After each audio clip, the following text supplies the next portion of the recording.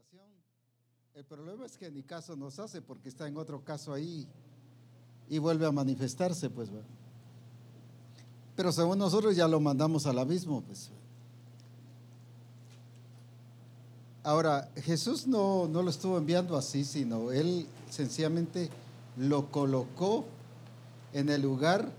Voy a decir así, suena un poquito así como que fuera herejía, pero así es, como instrumento de Dios para cumplir el plan y el propósito de Dios, porque lo que el diablo iba a hacer iba a llevar a que el nombre del Señor fuese glorificado, y tal pasó en la cruz. Y sí pasó eso en la cruz, pues, o sea, sí sucedió que al hacerlo el nombre del Señor fue glorificado. ¿Por qué? Porque sí se estaba cumpliendo el plan y el propósito del Señor, pues. O sea, sí se estaba cumpliendo lo que Dios dijo. Entonces sí es muy importante que nosotros veamos que ha permitido el faraón, pero ¿qué dijo del faraón? Para gloria mía te puse.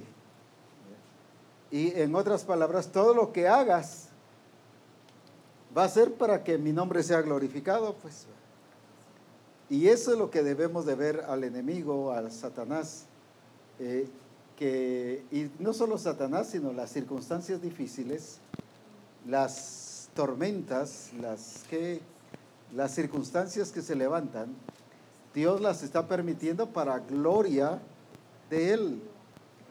Por ejemplo, me preguntaban en cierto lugar, mire, ¿y qué es lo que está pasando con la iglesia evangélica? ¿Por qué es que se está permitiendo que los congresos autoricen el homosexualismo y el lesbianismo? ¿Y qué está haciendo la iglesia? Pues le dije, gloria a Dios que los está permitiendo, porque eso desafía a la iglesia a llevar a estos homosexuales y lesbianas y todos ellos a la transformación, pues. Entonces esa autorización que parece libertinaje va a servir ¿para qué? Para que el nombre del Señor sea glorificado, siempre y cuando la iglesia tome su verdadero lugar, pues lo haga y lleve a esta gente a encontrarse con Dios. Porque la forma de combatir todas estas cosas no es a parar al Parque Central y hacer huelgas. Eso no se combate.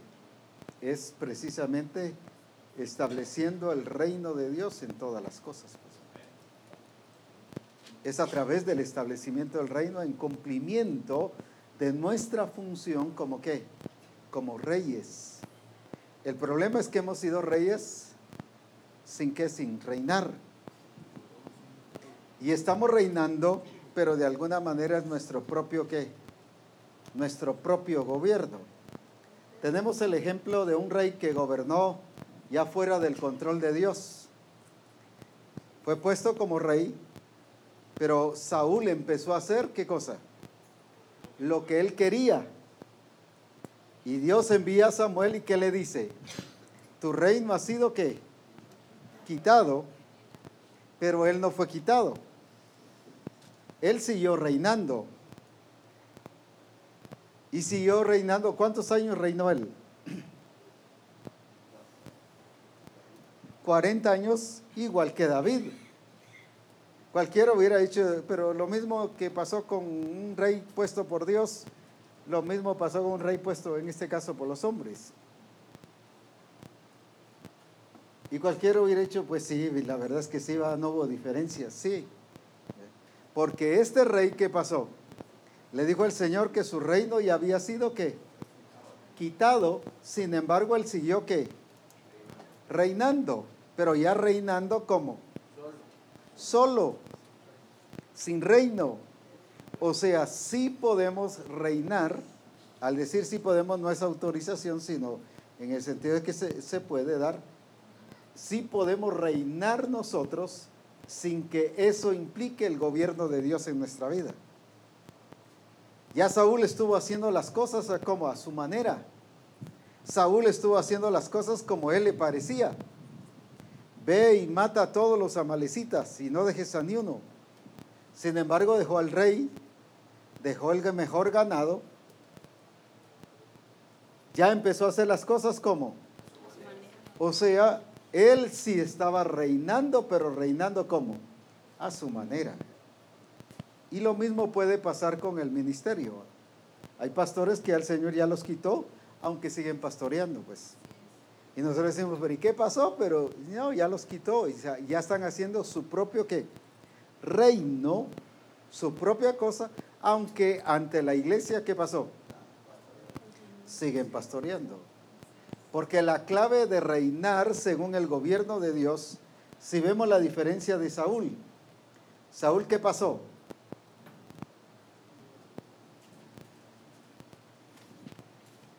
Saúl, ¿qué pasó?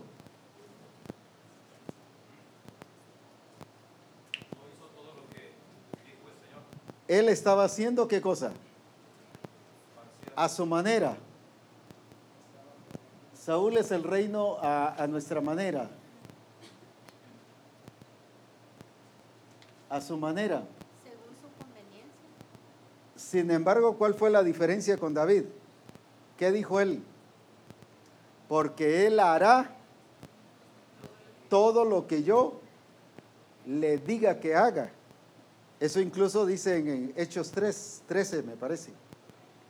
Porque él hará todo lo que yo diga que haga. Entonces, ¿cuál es la diferencia del reinado de Saúl y el reinado de David? Donde, si los dos estaban reinando, pues no digo simultáneamente, sino hablando de un reino y del otro. Entonces, ¿dónde estaba la diferencia? Que Dios ya no estaba con él, ¿por qué causa?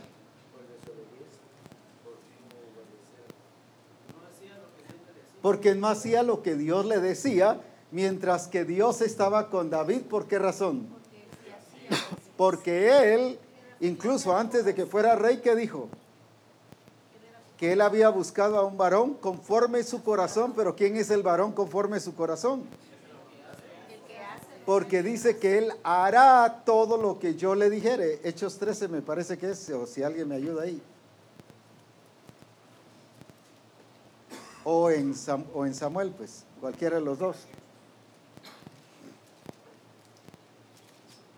Fundamentemos esto para que... 13:22, ¿qué dice?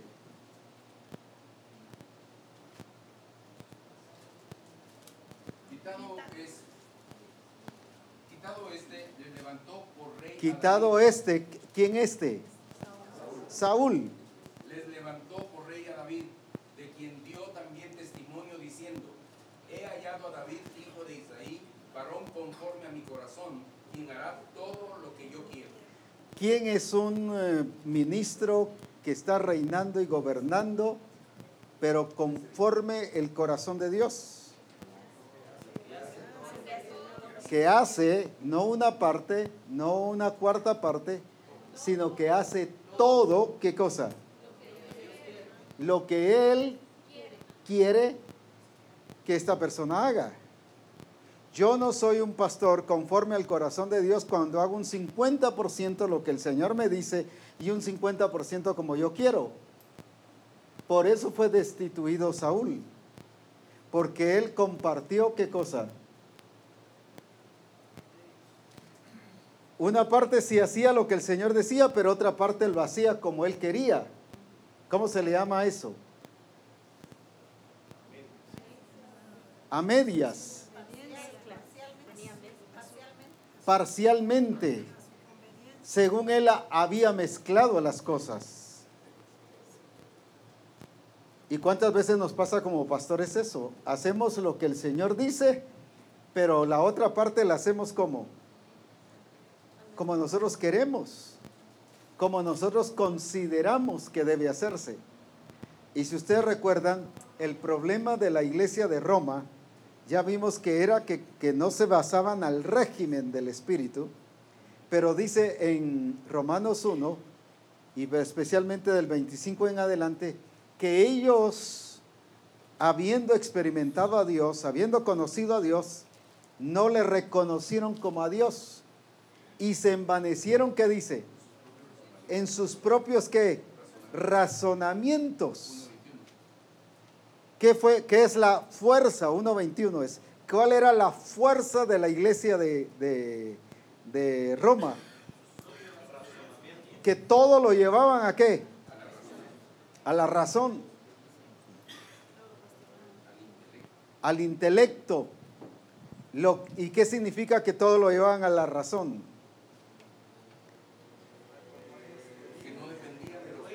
Que no dependían de lo que el Señor les decía, sino de lo que ellos entendieran.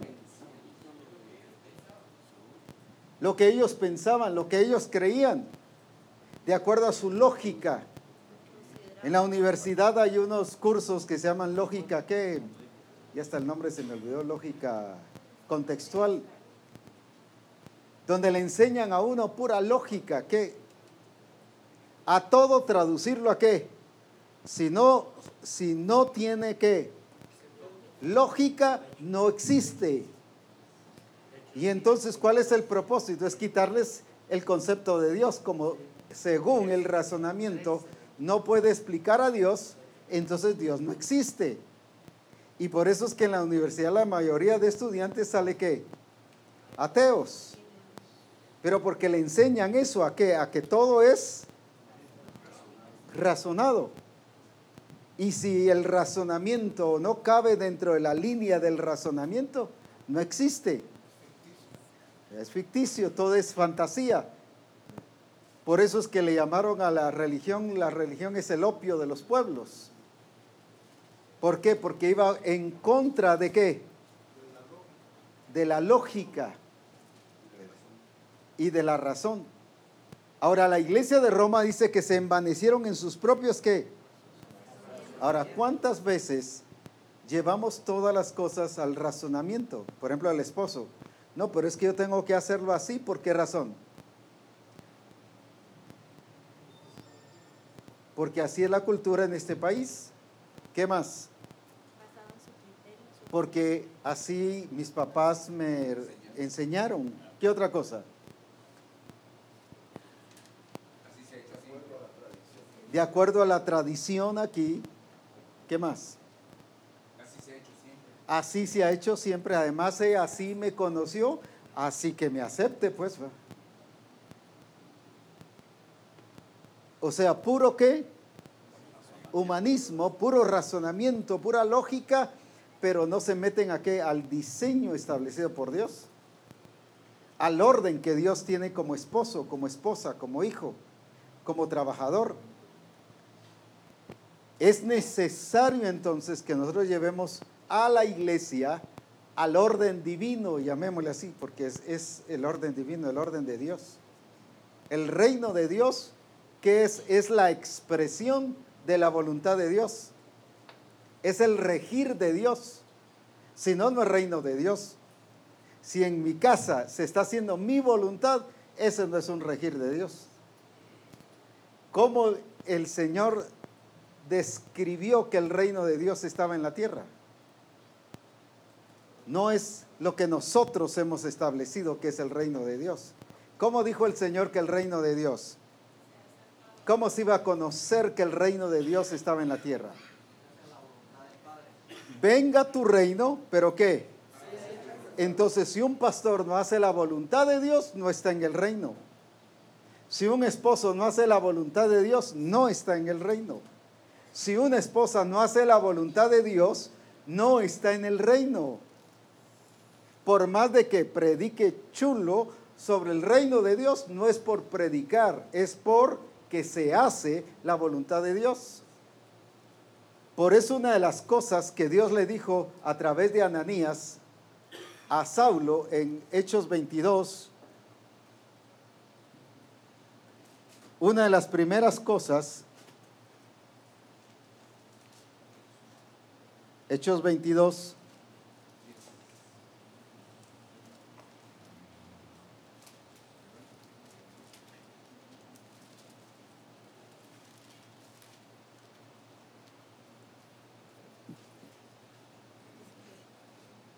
¿qué le dice Ananías a Pablo? El 14.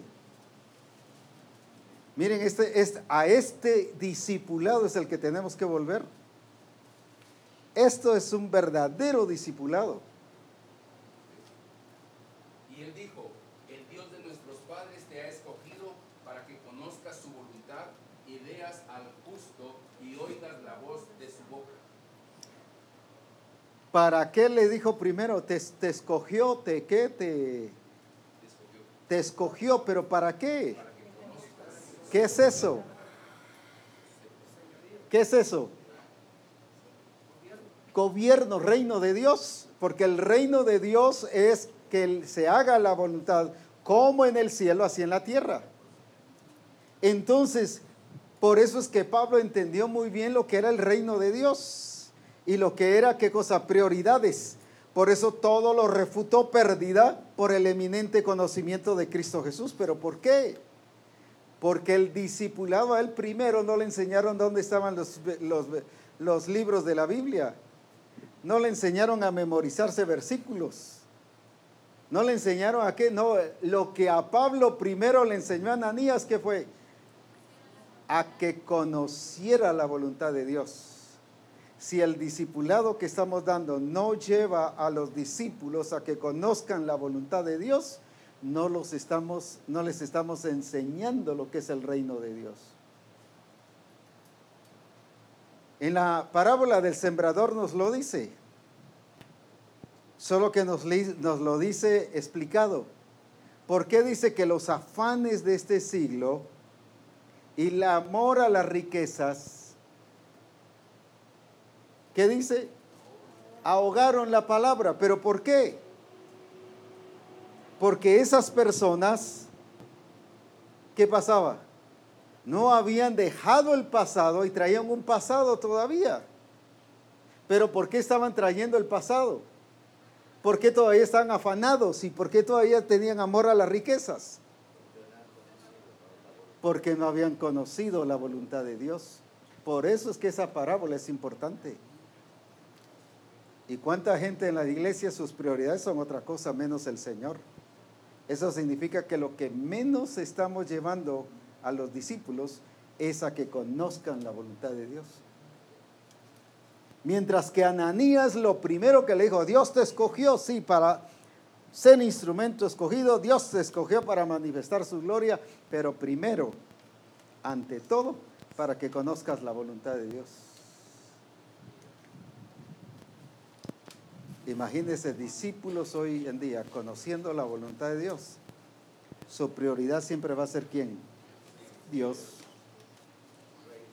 Sin embargo, hoy vea y revise la prioridad de los hermanos de la congregación, la prioridad de los pastores de distrito y del distrito.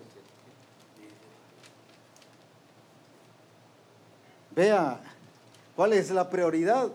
Solo ahí nos dice si han conocido la voluntad de Dios o no, pero eso nos dice ¿qué cosa? La clase de discipulado que hemos tenido. No es un discipulado que lo lleve ¿a qué? A conocer la voluntad de Dios. 3 cosas básicas o 4 cosas básicas que debe hacer un discípulo recién convertido. Ahí lo dice. ¿Cuáles son? A conocer la voluntad de Dios. Y te ha escogido para ver al justo. ¿Para qué? Oigas la voz de su boca y para que seas testigo. Solo que con eso que le enseñáramos a los discípulos. Para que veas al justo, ¿qué significa? Ubicarlo en el lugar correcto, de ver al Señor cara a cara descubierta, la gloria del Señor. Así es como va a ser transformado. ¿Por qué no es transformado? Porque todavía vive con afanes al estilo de la parábola del sembrador. ¿Por qué se le olvidan las cosas y no las entiende? Porque su prioridad no es las cosas del Señor.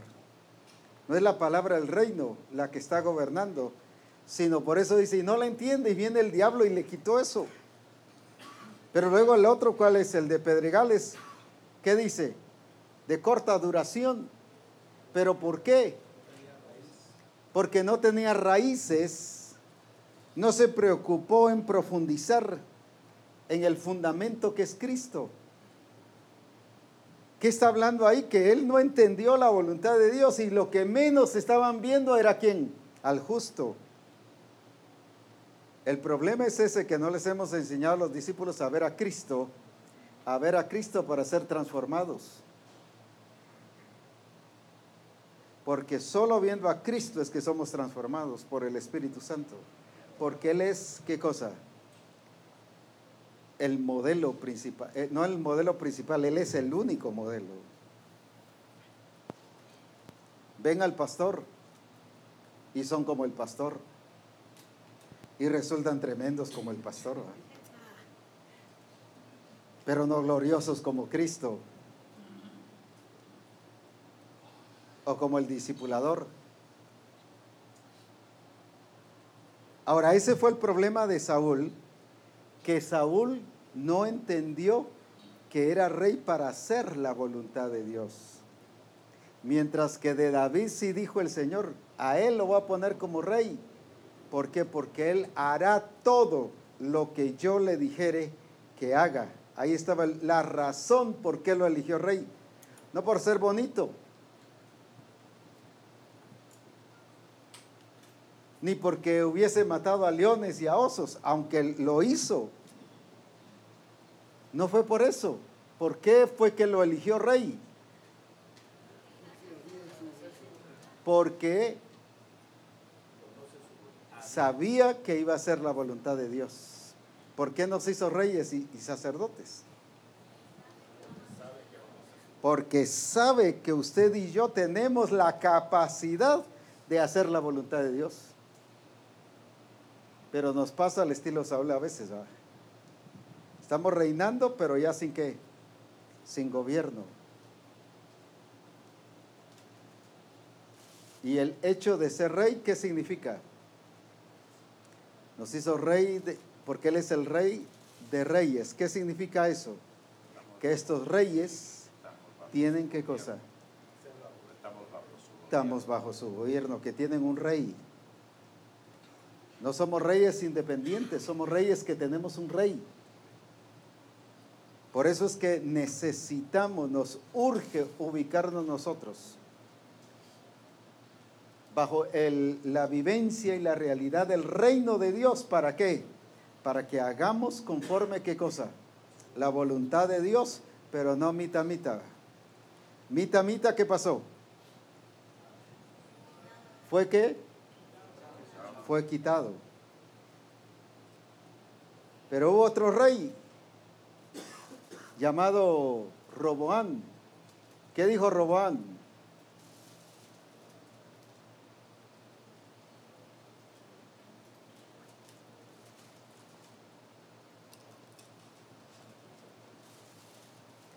¿Qué dijo Roboam? Asumo que estoy platicando con doctos y hablando y enseñando. Con doctores de la palabra.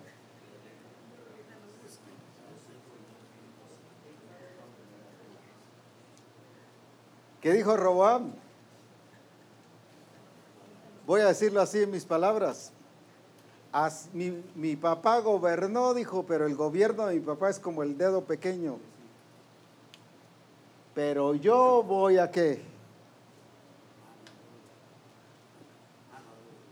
Mano dura. Sí, en otras palabras, eso fue lo que dijo. No va a ser comparable lo que mi papá como gobernó, pero yo sí voy a hacer mano dura.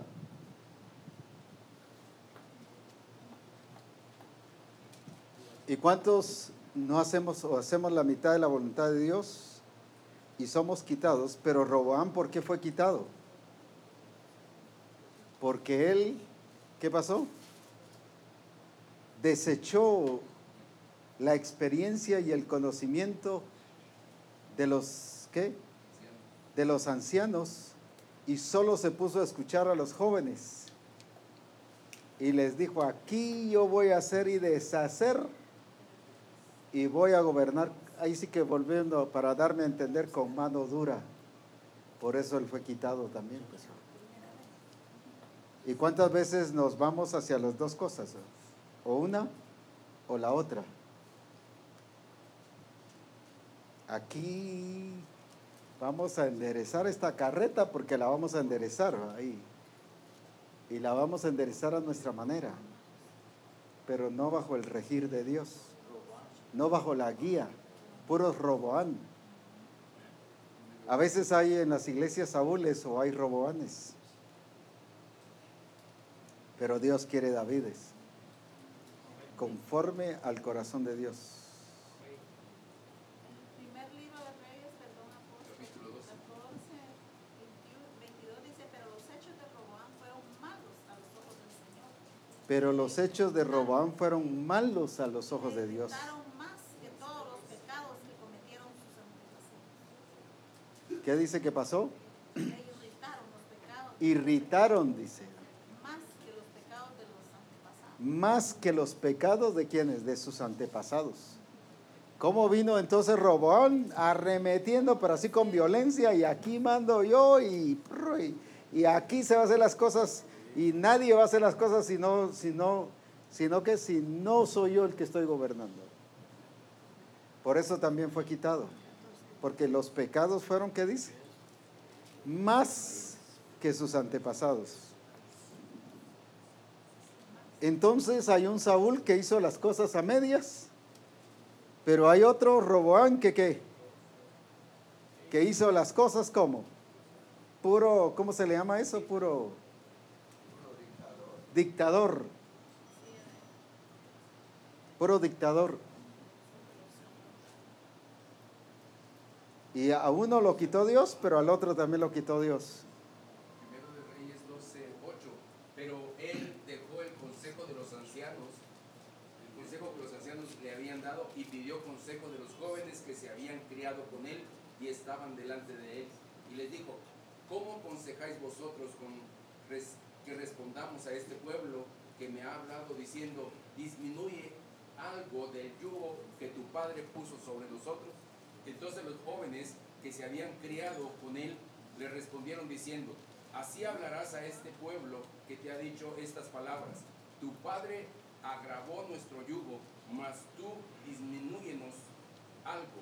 Así les hablarás: el menor dedo de los míos es más grueso que los lomos de mi padre. El menor dedo de los míos, ¿qué dice? ¿Será qué cosa? Más grueso que los lomos de mi padre. Como quien dijo: mi papá gobernó, no fue nada a lo que yo voy a gobernar. Una vez visité a un pastor de otra misión, por supuesto, y hace muchos años, como unos 32 años. Y no sé si el pastor por broma o por realidad, pero no sé, tenía aquí su escritorio y aquí una foto, y la foto de todos los que fueron ancianos de la iglesia.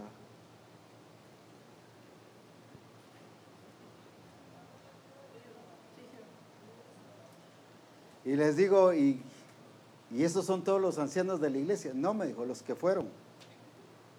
¿Cómo así? Es que a todos esos les he volado la cabeza, miren. Y son como premios cada vez que yo entro aquí, los veo así, ¿verdad? Como parecía aquellos trofeos de venados, o cabeza de venados, o cabeza de no sé qué más, liebres o qué. Y a todos los ancianos se los había que... Y el que se le revelaba, le volaba la cabeza. La pregunta hoy es: ¿a cuántos discipuladores hemos hecho así? ¿Cuántos de nuestro grupo de comunión familiar hemos hecho así?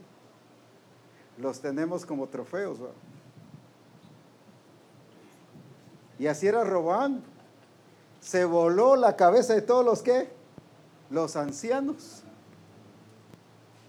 y puso solo jóvenes que se habían criado con él. Tenían la forma de él. Esas cosas son las que tienen que cambiar en nuestra vida. Y no tener a los hermanos como trofeos ahí, va. Sino Cristo, que sea su gloria y su nombre exaltado en medio de nosotros. Pero sí me llamó mucho la atención y me dejó siempre pensativo este pastor ahí, ¿verdad? Todos ellos fueron los que se rebelaron contra mí. Mire, me dijo, les volé la cabeza, por eso están ahí, me dijo.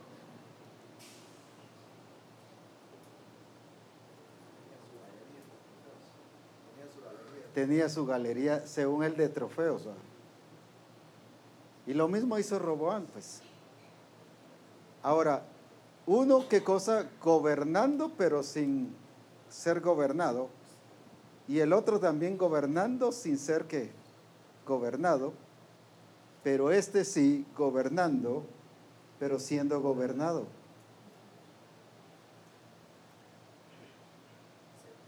La vez pasada también, hace muchos años, antes de que el Señor nos metiera esto, que iba a muchos lugares interdenominacionales a dar conferencias, me dijeron que le hablara a los pastores de cierto país, y lo que les prediqué es pastores sin pastor, ¿va? Pastores sin pastor, ¿va? Sí eran pastores, pero ellos no tenían pastor. Sin gobierno, pues qué rico pastorear sin pastor, ¿va? Sin ser ¿qué? Corregidos, sin ser ¿qué? Formados, sin ser ubicados. Por eso era que estaban pasando las iglesias en situaciones difíciles. Pero el hecho de ser rey nos coloca en la posición de que estamos bajo gobierno. Por eso es el rey de reyes. Ahí está implícito, ¿qué cosa? Que estos reyes no son causa de ¿qué? De una necesidad de establecer un reino, sino son causa de ¿qué? De que hay un rey. Rey de reyes. Más que para establecer el reino, es para que nosotros expresemos ¿qué cosa? El gobierno de Dios en nuestras vidas. Y seamos y revelemos que estamos bajo gobierno, que estamos bajo autoridad, pero no bajo ese contexto de cobertura humana, sino cobertura del Señor. Es que el Señor dice tal cosa, sí, pero usted está bajo mi cobertura y usted haga lo que yo le estoy diciendo. No, ahí ya estamos puro Roboam.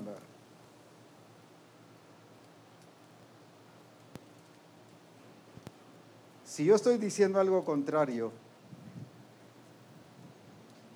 como decía algunos hermanos estos días en una de las visitas que tuve, espero nunca decir algo contrario a lo que Dios dice, pero si alguna vez les digo algo contrario, no me hagan caso a mí, háganle caso a Él, porque Él es el Señor, Él es Dios, Él es el Rey, Él es el que establece el diseño.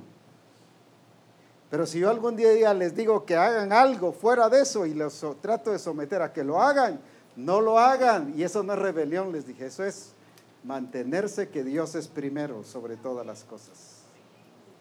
Y qué importante es eso.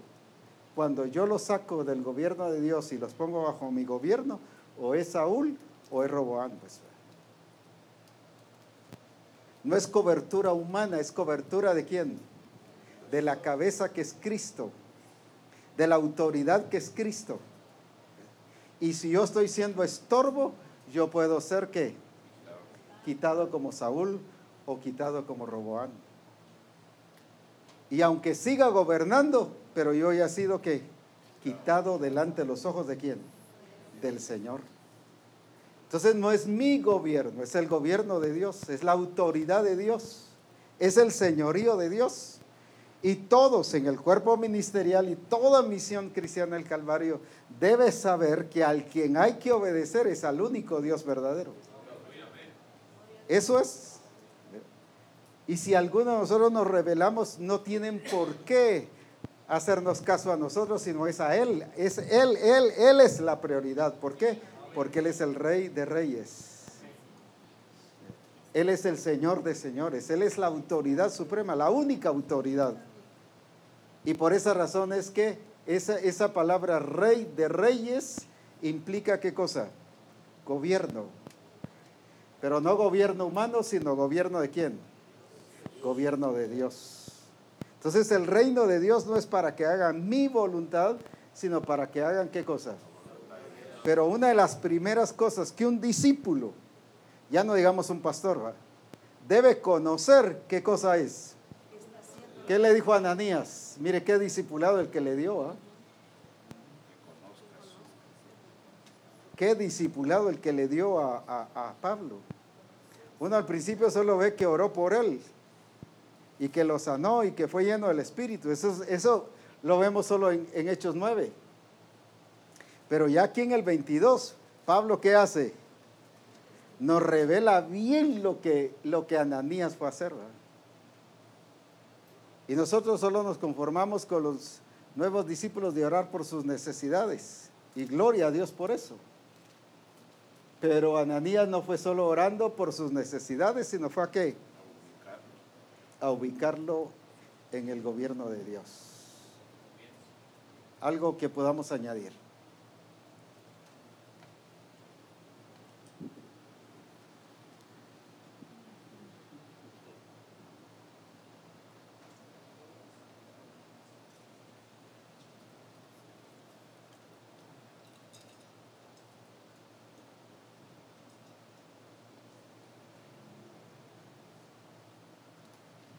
No sé si el silencio es un discipulado con exactitud.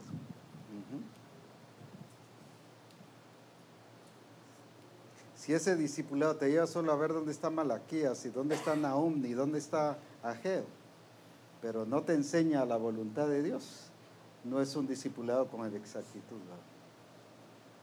Creo que es bien importante entender el nuevo nacimiento, porque desde allí se nos enseña a reconocer el señorío de Cristo. El problema es cuando nosotros como discipuladores o personas que evangelizamos no establecemos ese fundamento en la vida de las personas. Ahora que hemos estado haciendo una revisión del evangelismo, todo apunta al gobierno de Dios. Cuando habla del arrepentimiento por causa del reino, cuando hablamos de identificarnos con Cristo, es para estar en Cristo. Cuando habla de confesar el señorío de Jesucristo, está hablando del gobierno de Dios. Cuando hablamos sobre el bautismo en agua, es para que nosotros pues, podamos vivir la misma expresión de Cristo. Él es rey, nosotros venimos a ser reyes. Dice que nos sentó juntamente con Él en los lugares celestiales. Está hablando de una posición de gobierno en Cristo. Por supuesto, Él es la cabeza y yo soy el cuerpo. O sea, Él va a gobernar. Y cuando hablamos de que somos bautizados del Espíritu, fuimos introducidos a un cuerpo para vivir bajo ese gobierno. Todo tiene que ver con gobierno, el gobierno de Cristo. Cuando una persona no tiene esa identidad, entonces va a buscar cierto reconocimiento a través de sus logros, de sus esfuerzos, de querer dar a conocer que es alguien, cuando que si entendió desde un principio que Él vino a formar parte de Cristo mismo, entonces Él no solamente va a reinar, sino va a vivir siendo reinado por Cristo. Entonces, si algo tenemos que corregir o enseñar bien, es como usted decía, lo que se le dijo a Pablo cuando vino Ananías y lo ubica en que conociera al Señor, conocer quién es el Señor. El problema es que nosotros no hemos enseñado quién es el Señor. Entonces hemos fallado desde el evangelismo. Por eso creo que el Señor nos ha dicho que revisemos bien esta parábola del sembrador, porque todo tiene que ver desde la raíz del nuevo nacimiento. ¿Por qué es que nos lleva al arrepentimiento? Arrepentidos, ¿por qué? Porque el reino de los cielos se ha acercado. Pues entonces desde el principio todo está centrado en ¿qué? En el reino de Dios, ¿verdad? ¿De qué sirve el arrepentimiento si no está ubicándose al discípulo en el reino de Dios? ¿Puro qué? Puro remordimiento o puro arrepentimiento humano, pero no arrepentimiento hacia Dios. Entonces sí es muy importante el que nosotros podamos comprender esto y que todo en la Escritura está bajo la vivencia y la realidad del reino de Dios. Por eso es muy importante. Creo que la iglesia de Corinto, Pablo la corrige porque dice: si nosotros reináis. La aplicación correcta es, porque podríamos pensar que nosotros sí estamos reinando porque les enseñó que la iglesia de Corinto estaba fuera de cobertura. Entonces puedo creer que yo sí estoy bajo cobertura, entonces por lo tanto estoy reinando. No necesariamente, porque teníamos que entender las implicaciones de estar reinando. Primero, yo debo estar bajo gobierno. Si estoy bajo gobierno, voy a poder gobernar. Así es. Pero por eso les pasó la regla. La regla que les pasa a Pablo a la iglesia de Corinto es para mostrarles qué es lo que les faltaba para gobernar de acuerdo al reino de Dios. Si hoy nos preguntamos o nos preguntase a cada uno a nivel de pastor de iglesia o de distrito, podemos creer y pensar que sí estamos reinando. Pero habría que entender qué implicaciones tiene entonces el reinar. Porque nos hizo reyes. No dice que nos puso como reyes. Nos puso sería solamente un cargo, un privilegio. Pero dice nos hizo reyes. Tiene que ver que ya nos hizo conforme a su naturaleza. Dice la Escritura: si sabéis que Él es justo, sabed también que todo el que hace justicia es nacido de Él. La Escritura nos habla, un ejemplo bien lindo es, por ejemplo, en este caso, el de Melquisedec. Dice que Melquisedec, entonces Melquisedec, rey de Salem y sacerdote del Dios Altísimo, ¿verdad? Y nos habla más adelante y nos dice qué significa rey de Salem. Dice que significa rey de justicia, en otra versión dice rey justo, y también dice que tiene dos significados: rey justo y rey de paz. Ajá. Entonces nos hizo reyes y sacerdotes, significa que nosotros tenemos su naturaleza y esa es la que debemos expresar. Por ejemplo, como pastor, como rey, en este caso, a nivel de iglesia, expreso la justicia del reino, la paz del reino. Como pastor de distrito, en este caso, expreso como rey ahí, gobernando, expreso la justicia del reino, la paz. Un ejemplo práctico podría ser, entre tantos que hay, ¿verdad? Porque como eso es muy amplio. Pero por ejemplo, diezmos. Soy justo, ¿verdad? Cuando yo entrego mis diezmos. Eso es justicia. Otra vez, la justicia no tiene que ver solo con diezmos, solo por tocar un ejemplo. Pero, a ver, soy justo, ¿verdad?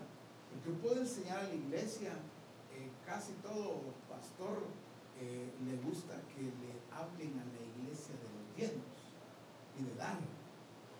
Sienten felicidad cuando alguien llega y habla acerca de eso. Pero, ¿qué tan justo soy yo cuando yo debo de aplicar, ¿verdad? A nivel ya personal, a nivel de iglesia, a nivel de distrito. Entonces, cuando yo vengo y lo hago acá, yo entrego mis diezmos de una manera integral, entonces yo estoy expresando una pequeña parte de esa justicia del reino. Entonces, reyes y sacerdotes que expresamos la naturaleza de Dios, que la naturaleza de Dios también no tiene que ver solamente con justicia, solo enfoco un punto importante para entender lo que significa estar bajo gobierno y gobernar. No solo es estar bajo gobierno, porque yo puedo estar bajo gobierno y no estar gobernando.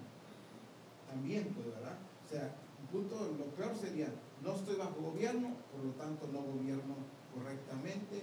Y lo otro es, sí estoy bajo gobierno, pero tampoco estoy gobernando. Veamos la justicia de cuando Salomón empezó a gobernar. ¿Se recuerdan de aquella mujer que reclamaba el niño? No, este es mi hijo. Y la otra decía, no, ese es mi hijo. ¿Cuál fue lo que dijo Salomón? Partámoslo en dos. Cualquiera de nosotros diríamos, pero qué solución más ridícula la que dio, pues. Pura violencia, ¿qué más? ¿Cómo es eso que le va a tocar mitad a mitad a cada uno? Pues. Pero ¿qué estaba haciendo Salomón con eso? Expresando la justicia de Dios. Entonces, aparentemente los estaba llevando a un riesgo que definitivamente nos iba a dar, pues. Pero ¿para qué? Para que fuese a aplicar la justicia de Dios. Entonces la mamá reacciona y ¿qué dice? No, mejor déjenselo a ella, porque ahí, ¿qué conoció? ¿Quién era la mamá? Pero no se puso a ver quién es la mamá, a ver quién es la mamá. Las dos hubieran dicho que era la mamá, pues. Pero despertó, ¿qué cosa? Llamémosle así el espíritu de mamá. Y ahí entendió que era lo correcto.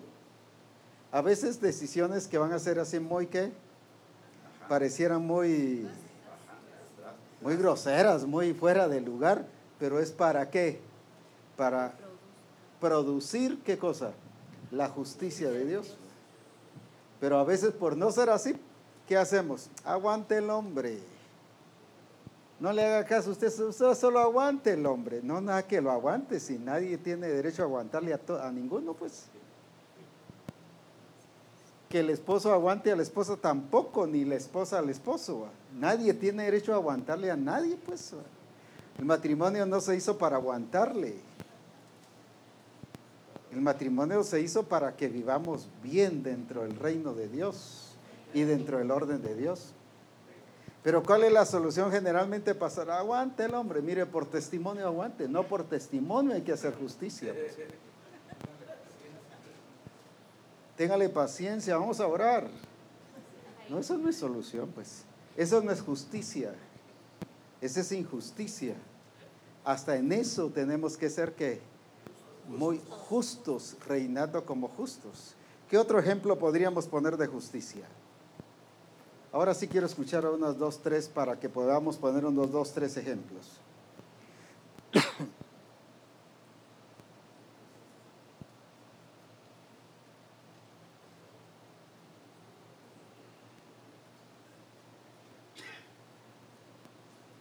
Está el caso, por ejemplo, apóstol.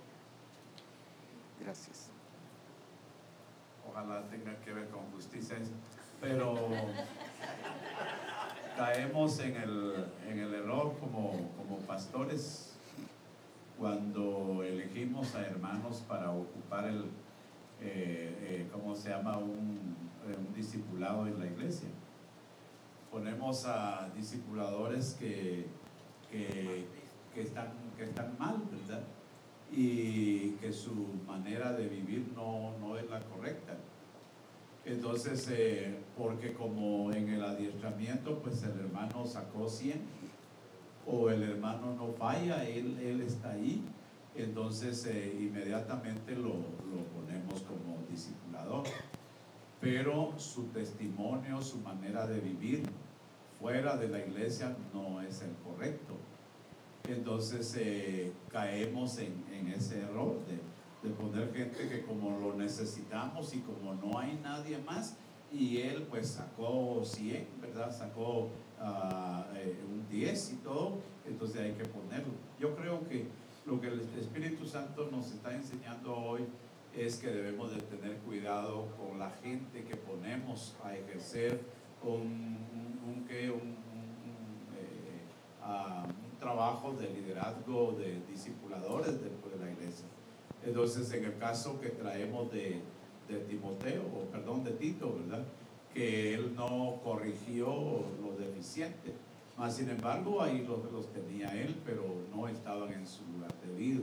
Entonces, yo creo que lo que debemos de hacer es buscar a gente que de veras ya la hayamos discipulado en el discipulado correcto que nos está enseñando hoy, para no cometer esa falta. Entonces ese hermano, en lugar de servir de bendición para su grupo, lo que va a servir es para arruinar, porque no va a dar la talla como es. Y va a detener el crecimiento, pues. Va a detener el crecimiento. ¿Por qué? Porque lo que no es de Dios no va a prosperar, pues no va a crecer. Lo mismo cuando ponemos a alguien en el grupo de alabanza. Es mentiroso, pero es bueno para cantar, pues va. Es que más es desobediente. Y le he dicho varias cosas que haga, pero mire, toca chulo el teclado. Pues. No, esa es injusticia. Ese es ser rey injusto, no rey justo, a lo que estabas hablando, pues. ¿Cuántas cosas nos pasa así? ¿O porque es mi esposa? Pues hay que ponerla. No, si está mal, no hay que ponerla, pues, aunque sea la esposa, pues. O sea, no es por eso. No es que es mi esposa, no, es que por ser esposa no se gana, ¿qué? El lugar. Incluso si el esposo como pastor está mal, es que no digo nada, dice la esposa, mejor me callo. No, dígalo, expóngalo, dígaselo, estás mal, componete, pues, porque si calla es cómplice pura Ananías y Zafira, pues, y los dos se van con Pancho, pues. No, ya es tiempo de que actuemos con justicia. Y no poner porque es el esposo o porque es la esposa, no. Sencillamente poner bajo la guía del Señor y funcionar. Es que como es mi esposa, ya lleva 3 meses sin predicar y ¿qué va a decir la iglesia? Y aunque esté mal portada, pues, pero por ser la esposa hay que ponerla. No, nunca haga eso. Eso no es reino de Dios, eso es intereses personales, pues.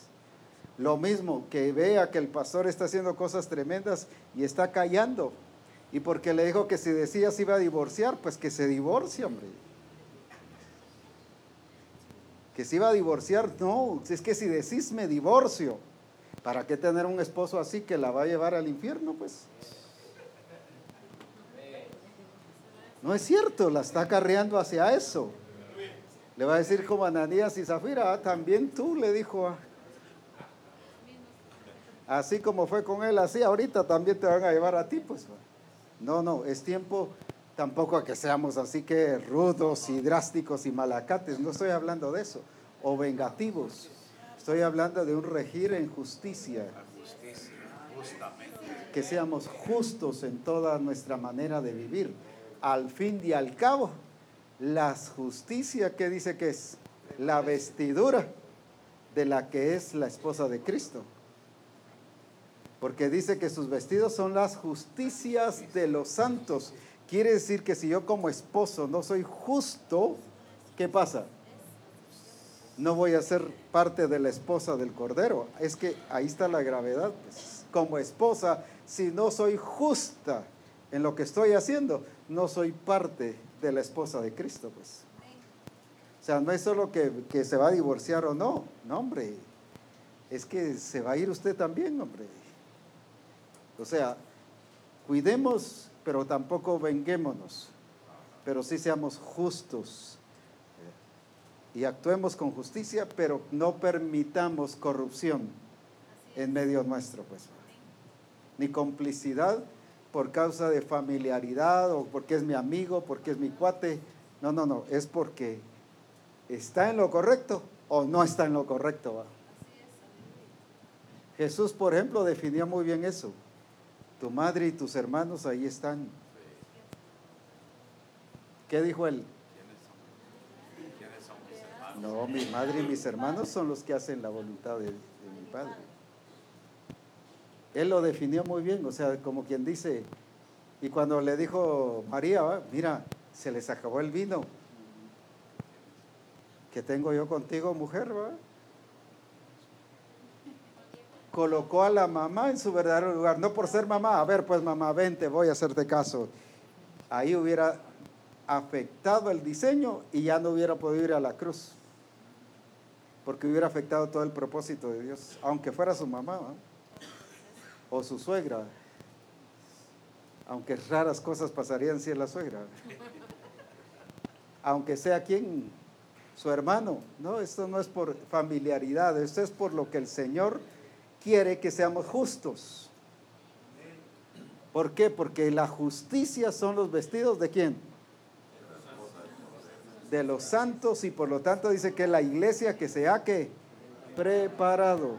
Aleluya. es la iglesia que se ha preparado. Por eso es que Dios sacó a Abraham de su parentela, de su tierra, para llevarlo, porque él no podía seguir trabajando ahí porque estaba enraizado. Entonces no hubiera sido justo. No hubiera sido justo. Ah.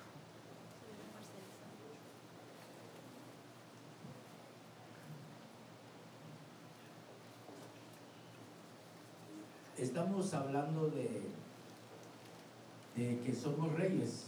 Ajá.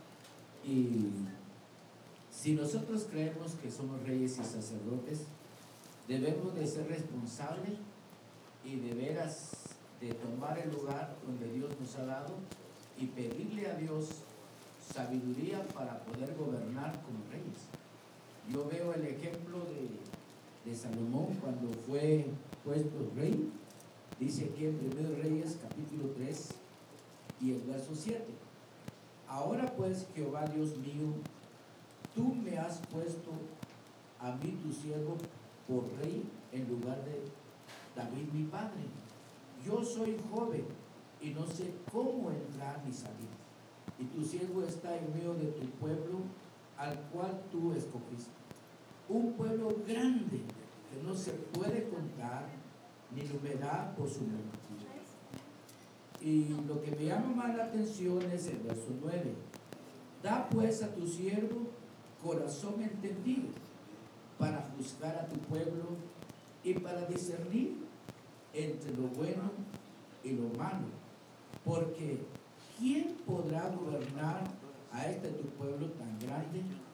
Aquí vemos el rey Salomón que tenía un gran interés para gobernar al pueblo, pero no como él quería, sino conforme el Señor quería. Por eso le pidió a Dios sabiduría para que Dios le diera discernimiento, para discernir entre lo bueno y lo malo. Y dijo cabal, ¿quién podrá gobernar tu pueblo tan grande? Entonces él quería gobernar conforme el corazón de Dios. Quería gobernar de acuerdo a la voluntad de Dios.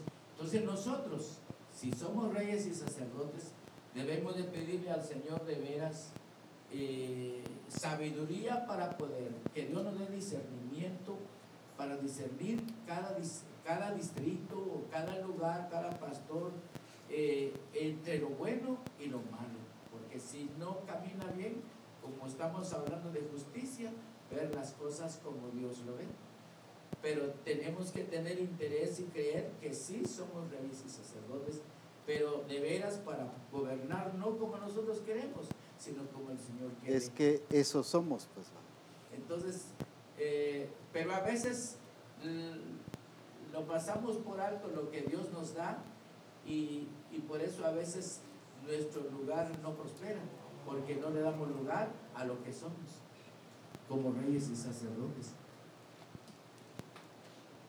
Ahora recordemos que el establecimiento del reino de Dios, ¿qué es? Es establecer la voluntad de Dios en la iglesia, en mi vida, en la familia, en el trabajo, ¿en qué más? En todas las áreas de mi vida. Es establecer, ¿qué cosa? Sí, pero ¿qué es establecer el reino de Dios? Es la voluntad de Dios. Si no se establece la voluntad de Dios, no es el reino de Dios. Porque es un reino y es una voluntad de Dios, como se hace en el cielo, así también en la tierra, pues. Es una voluntad de Dios que va acorde a ¿qué cosa? Sí, pero ¿cuál es la voluntad de Dios que pone como modelo? Así como se hace en el cielo. ¿Por qué razón? Porque la voluntad de Dios, como estilo Saúl, ¿qué pasa? Es una voluntad de Dios que a medias. Y toda voluntad de Dios a medias no es reino de Dios, ¿verdad? Por favor. 14, verso 17 dice: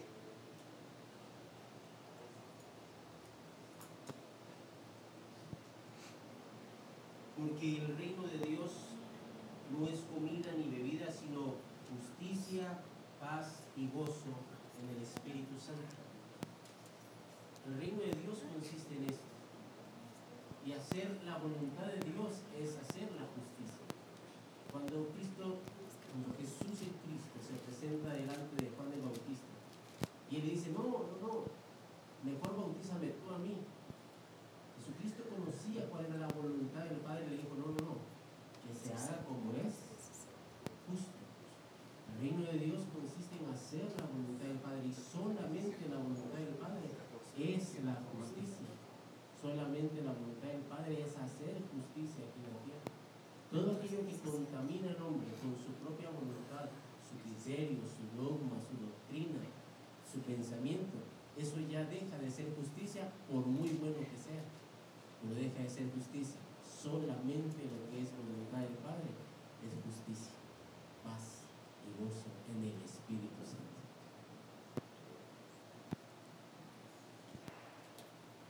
¿Qué otro punto es importante sobre esto que veamos, lo que es reinar?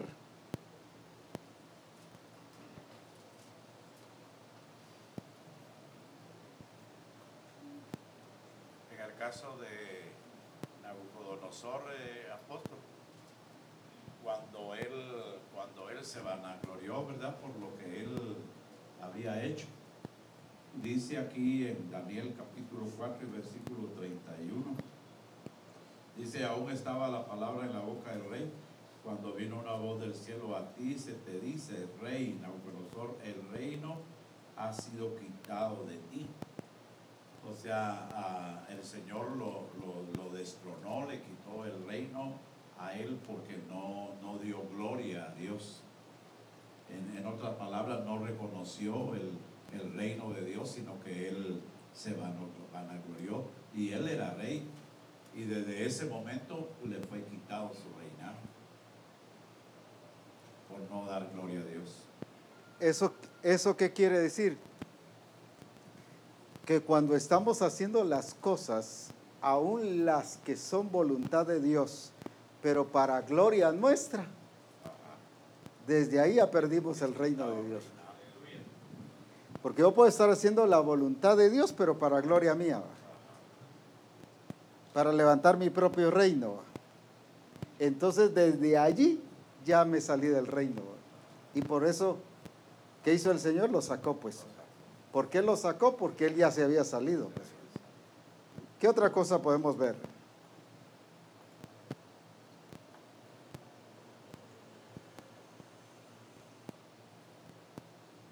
Venite para acá, sí.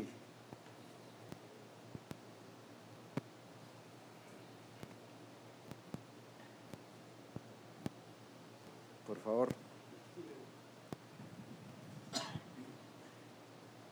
Definitivamente tenemos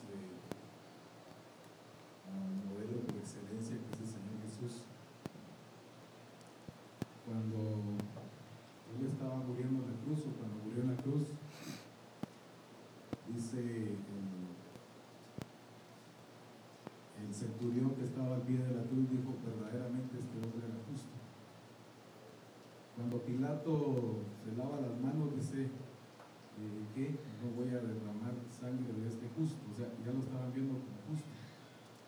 Sin embargo, en el pasaje que leía el pastor Juan Méndez, él dice a Juan el Bautista, nos conviene que cumplamos, ¿qué dice?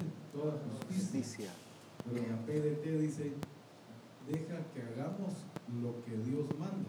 O sea, ahí traduce justicia como hacer lo que Dios manda.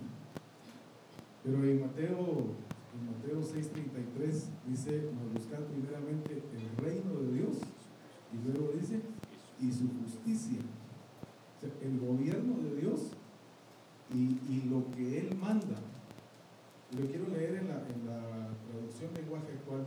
Dice, lo más importante es que reconozcan a Dios como único rey, siempre en Mateo 6:33.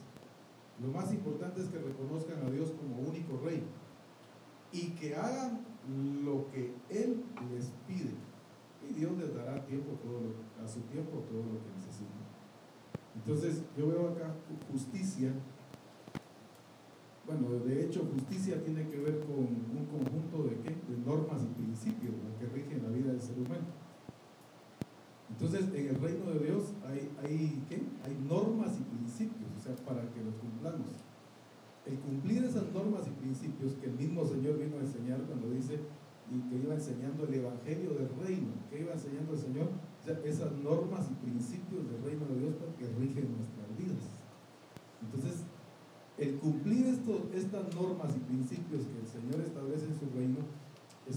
hace practicar la justicia.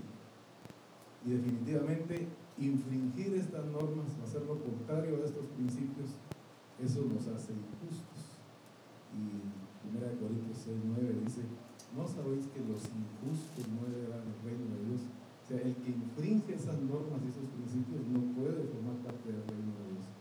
Nosotros ya fuimos trasladados del gobierno de las tinieblas, de la potestad de las tinieblas, al reino de Dios, y desde ese momento, ese proceso del nuevo nacimiento, fuimos justificados. O sea, ya tenemos esa misma naturaleza de Jesucristo en nosotros, y definitivamente aptos para poder practicar la justicia, o sencillamente poner en práctica todas esas normas, esos principios que están establecidos en el reino de Dios.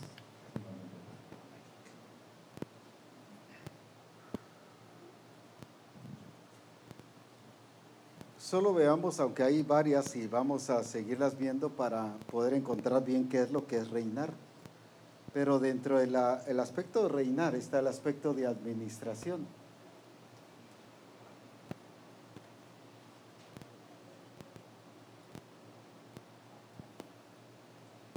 ¿Qué dice la Escritura en 1 Corintios 4? Téngannos los hombres por servidores de Cristo, ¿y qué? Y administradores de qué? De los misterios de Dios.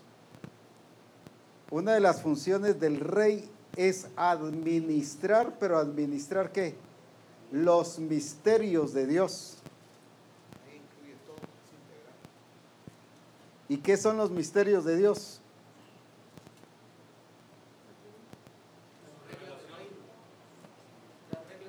Las reglas del reino. ¿Qué más? La revelación. ¿Qué más? La vida de Cristo. Su diseño. Es lo profundo de Dios, pues.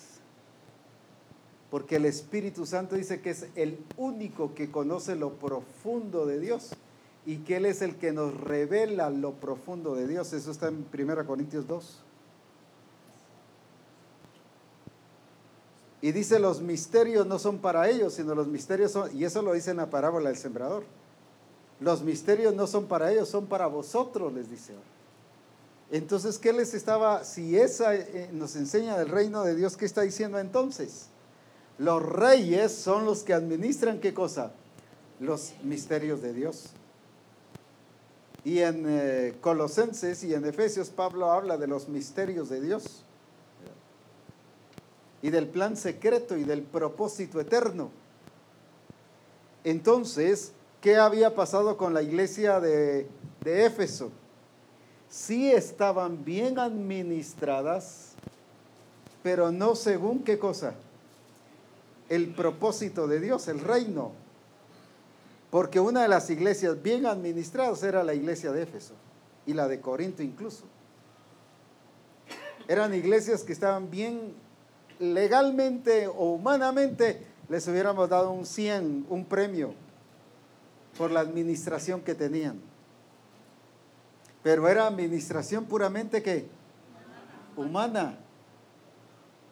Y entonces por eso viene el Señor y le dice, hablando a la iglesia de Éfeso, ¿qué cosa? Has perdido tu primer amor. ¿Qué le está diciendo con eso? No que habían dejado de ser románticos y que ya no le decían a Dios te quiero. No, eso no es eso.